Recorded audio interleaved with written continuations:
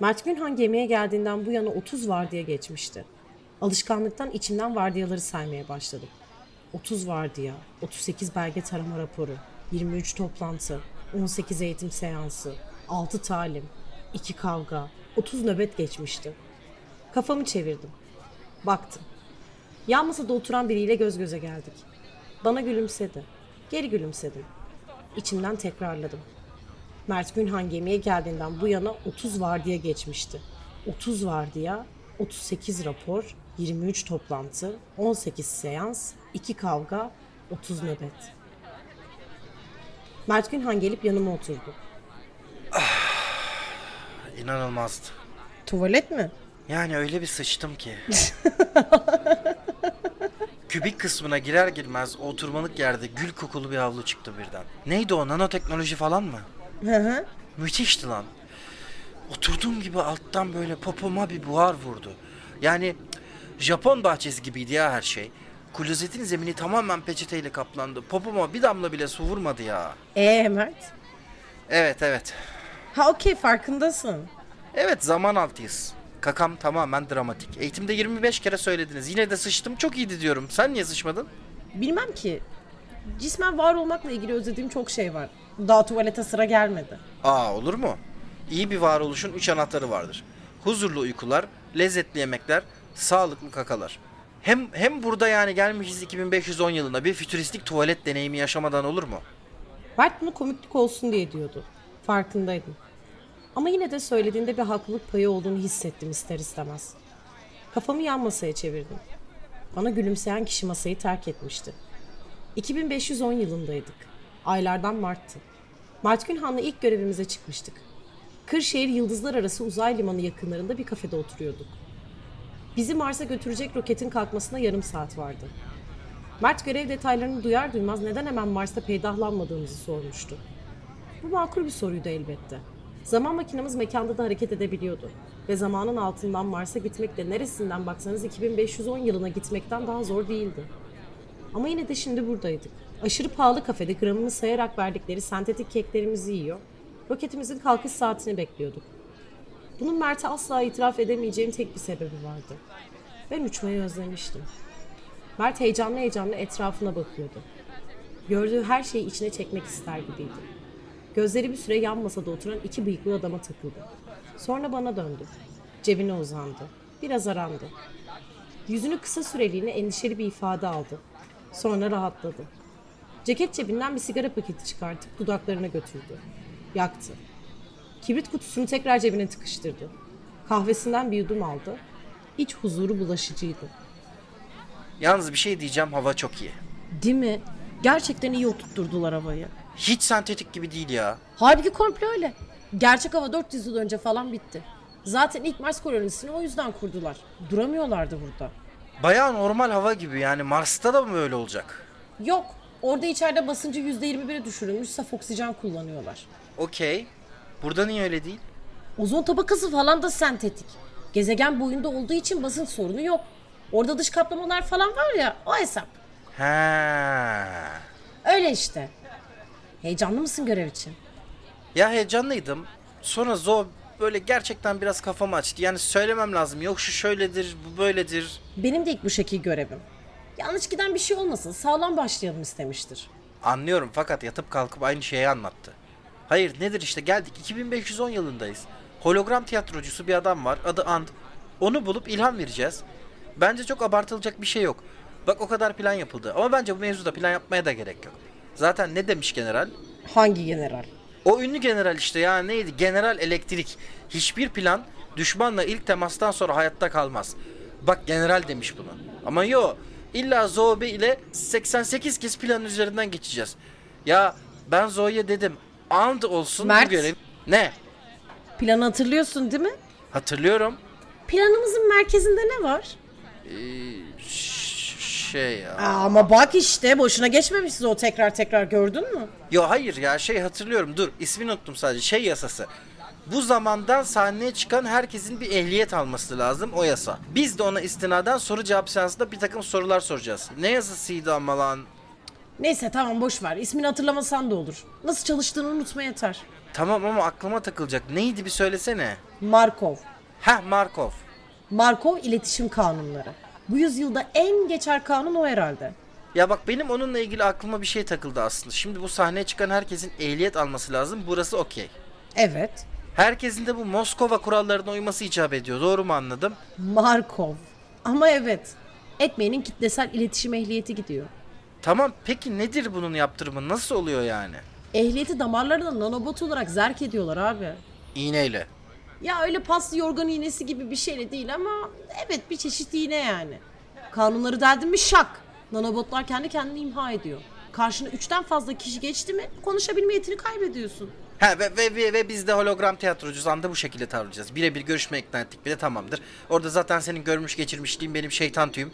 Yani zaman yolcusu olmamız falan derken. Söylemem ama adama gizli görevdeyiz. Ya ben dayanamam söylerim. Niye ya?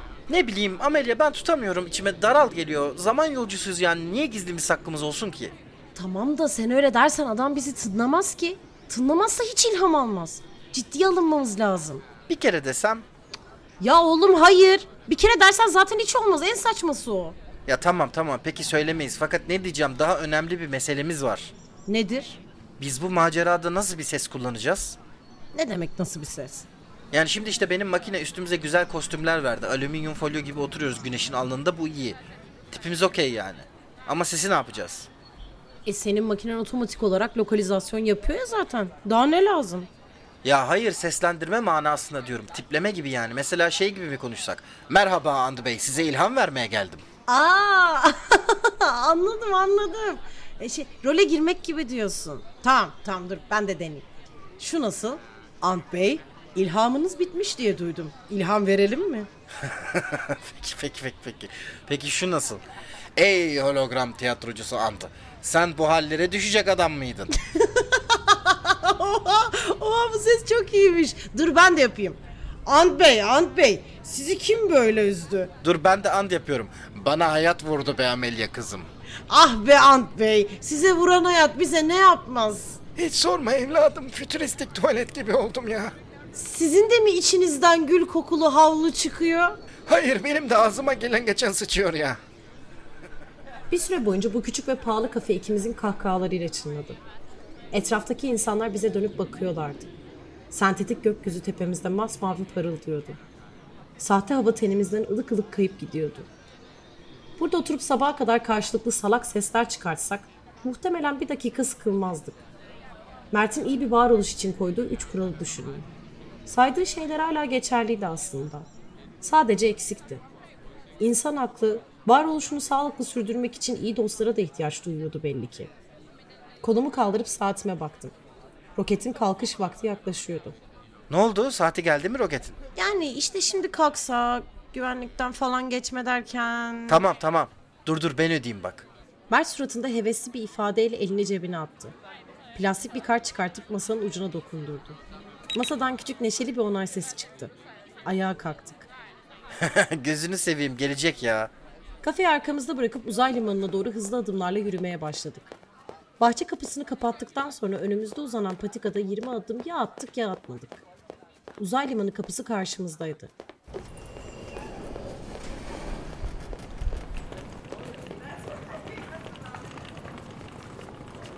Kocaman, steril ve parlak bir binaydı. İçerideki tavanlar yüksekti. Her şey köşesizdi. Sağımız ve solumuzda sayısız insan vardı. Her biri bir seyahate çıkmak üzereydi. Ya da belki bir seyahatten dönüyorlardı. Herkes bir geçiş halindeydi yani. Tüm binada bir çeşit rutin içinde olan insan sayısı belki de 3 elin parmaklarını geçmezdi. Koskocaman bir kutunun içinde titreyerek patlamayı bekleyen kinetik enerji topları gibiydik. Herkesi damağımın tepesinde hissedebiliyordum. Yaşamıyordum. Ama hayattaydım.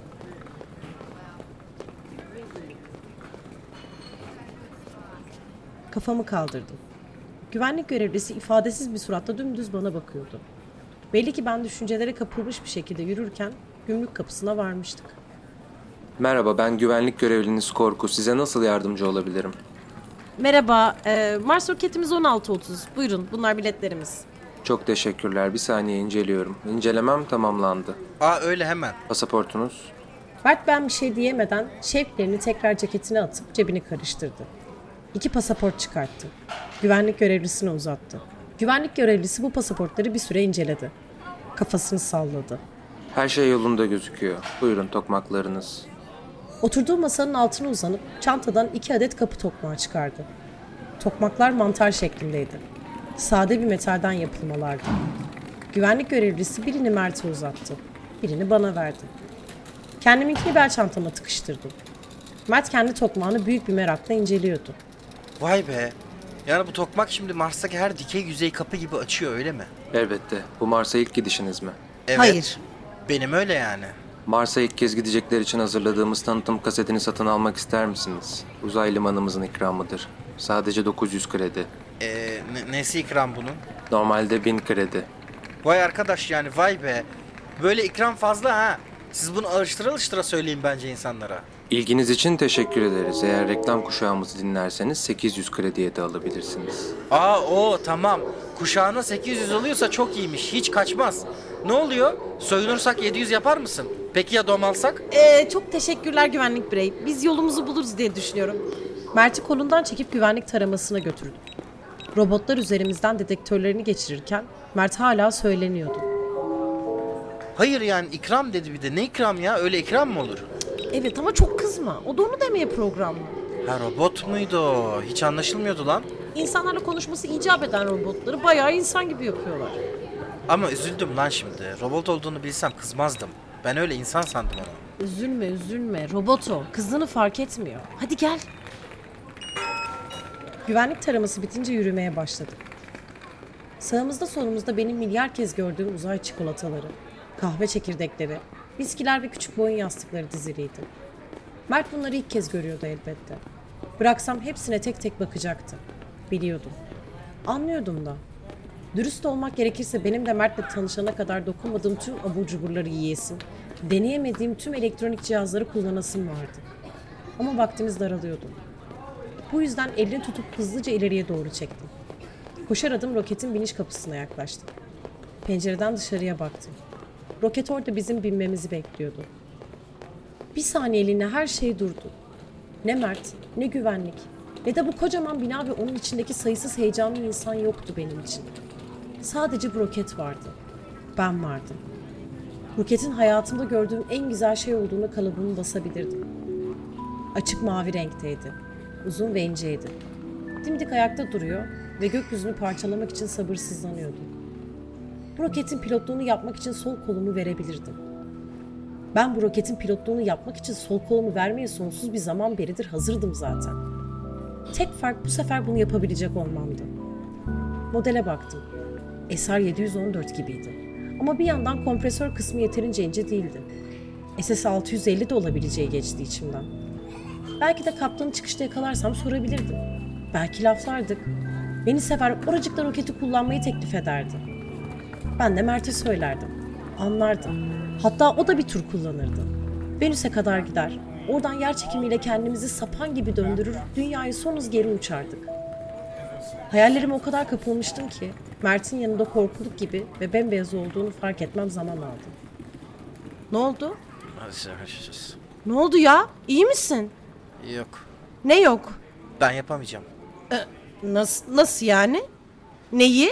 Rokete binemeyeceğim. Yok, olmaz. Zaten niye yaparım dedim, anlamadım. Yok, çıkart makineni. Çıkart zaman makineni. Direkt Mars'a ışınlanalım biz. Mert'in dediklerini sindirmem birkaç saniyemi aldı. Yüzüne baktım. Gözlerinin arkasına bastırmaya çalışıp başarısız olduğu bir panik vardı. İçimden gelen ilk arzu Mert'e kızmak, bağırmaktı. Ama ne faydası olacaktı ki? Zayıflıklarını itiraf eden birine bağırmak o kişiyi güçlendirmezdi.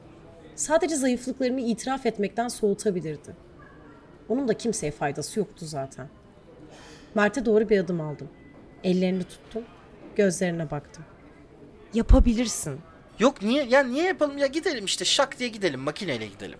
Şimdi gidebiliriz tabii. Peki yarın bir sanatçıyı rokette kıstırmamız gerekirse? Ya inmesini bekleriz. İnmeyen bir roketse?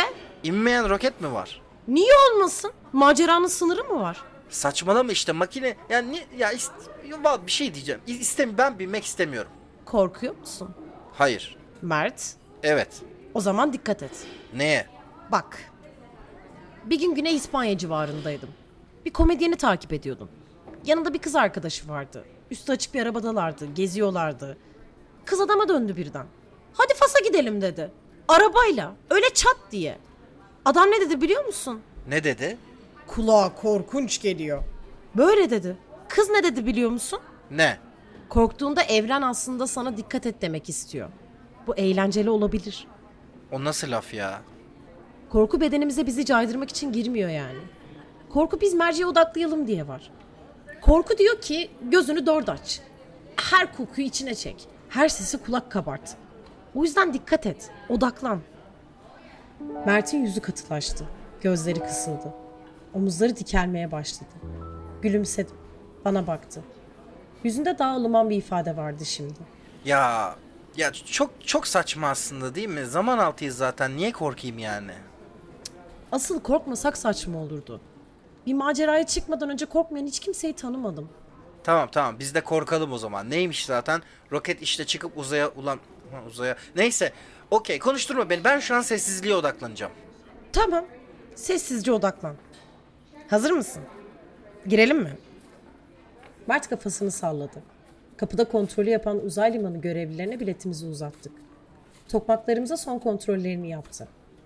Birkaç dakika içinde yer çekimli çizmelerimizi ayaklarımıza geçirmiş, roketin içinden dikine yürüyerek koltuklarımızı bulmuş, oturmuş dimdik yukarıya bakıyordum. İlk defa uçtuğum günü düşündüm. Küçük bir kızdım. St. Louis'te bir hızlı tren gördükten sonra aklım çıkmıştı. Binmek istemiştim ama paramız yoktu. Akşam eve dönerken üzgündüm. Bizi dayım karşılamıştı. Hala hatırlıyorum. Beni görür görmez ne olduğunu sormuştu. Anlatmıştım. Dayım bunun üzerine beni elimden tutmuş, bahçedeki kulübeye götürmüştü. Sabaha kadar çalışmıştık. En sonunda elimizde bir rampa, bir de küçük bir kızak vardı. Kız kardeşim aşağıdan bana bakıyordu. Alkış tutuyordu. Rampayı kulübenin çatısına yerleştirmiştik. Dayım kızağa beni elleriyle bindirdi. Rampayla önce aşağı inmiştim. Saniyeler bile sürmemişti belki de. Benim için zaman o an esnemişti. Rampanın dibine geldik. Yukarı fırladım. O günün üzerinden benim için koskocaman bir insanlık tarihine denk ömür geçmişti. Ama hala kızak rampayı terk ettiği an hissettiklerimi an gibi hatırlıyorum. Havadan da hafiftim, süzülüyordum, özgürdüm. Ben uçmak için doğmuştum. Yere patlamış bir dudak ve yırtılmış bir elbiseyle indiğim andan beri bunu biliyordum. Şimdi buradaydık işte. Bir rokette oturmuş, Mars'a gidiyordum. Bu roketin kalkışını defalarca camdan izlemiştim. Saymak bile anlamsızdı. Ama bu sefer içindeydim işte. Bu sefer her şey farklıydı. Mert'e baktım. Gözlerini sımsıkı yummuş duruyordu. Önüme döndüm. Kızak rampanın dibine varmak üzereydi.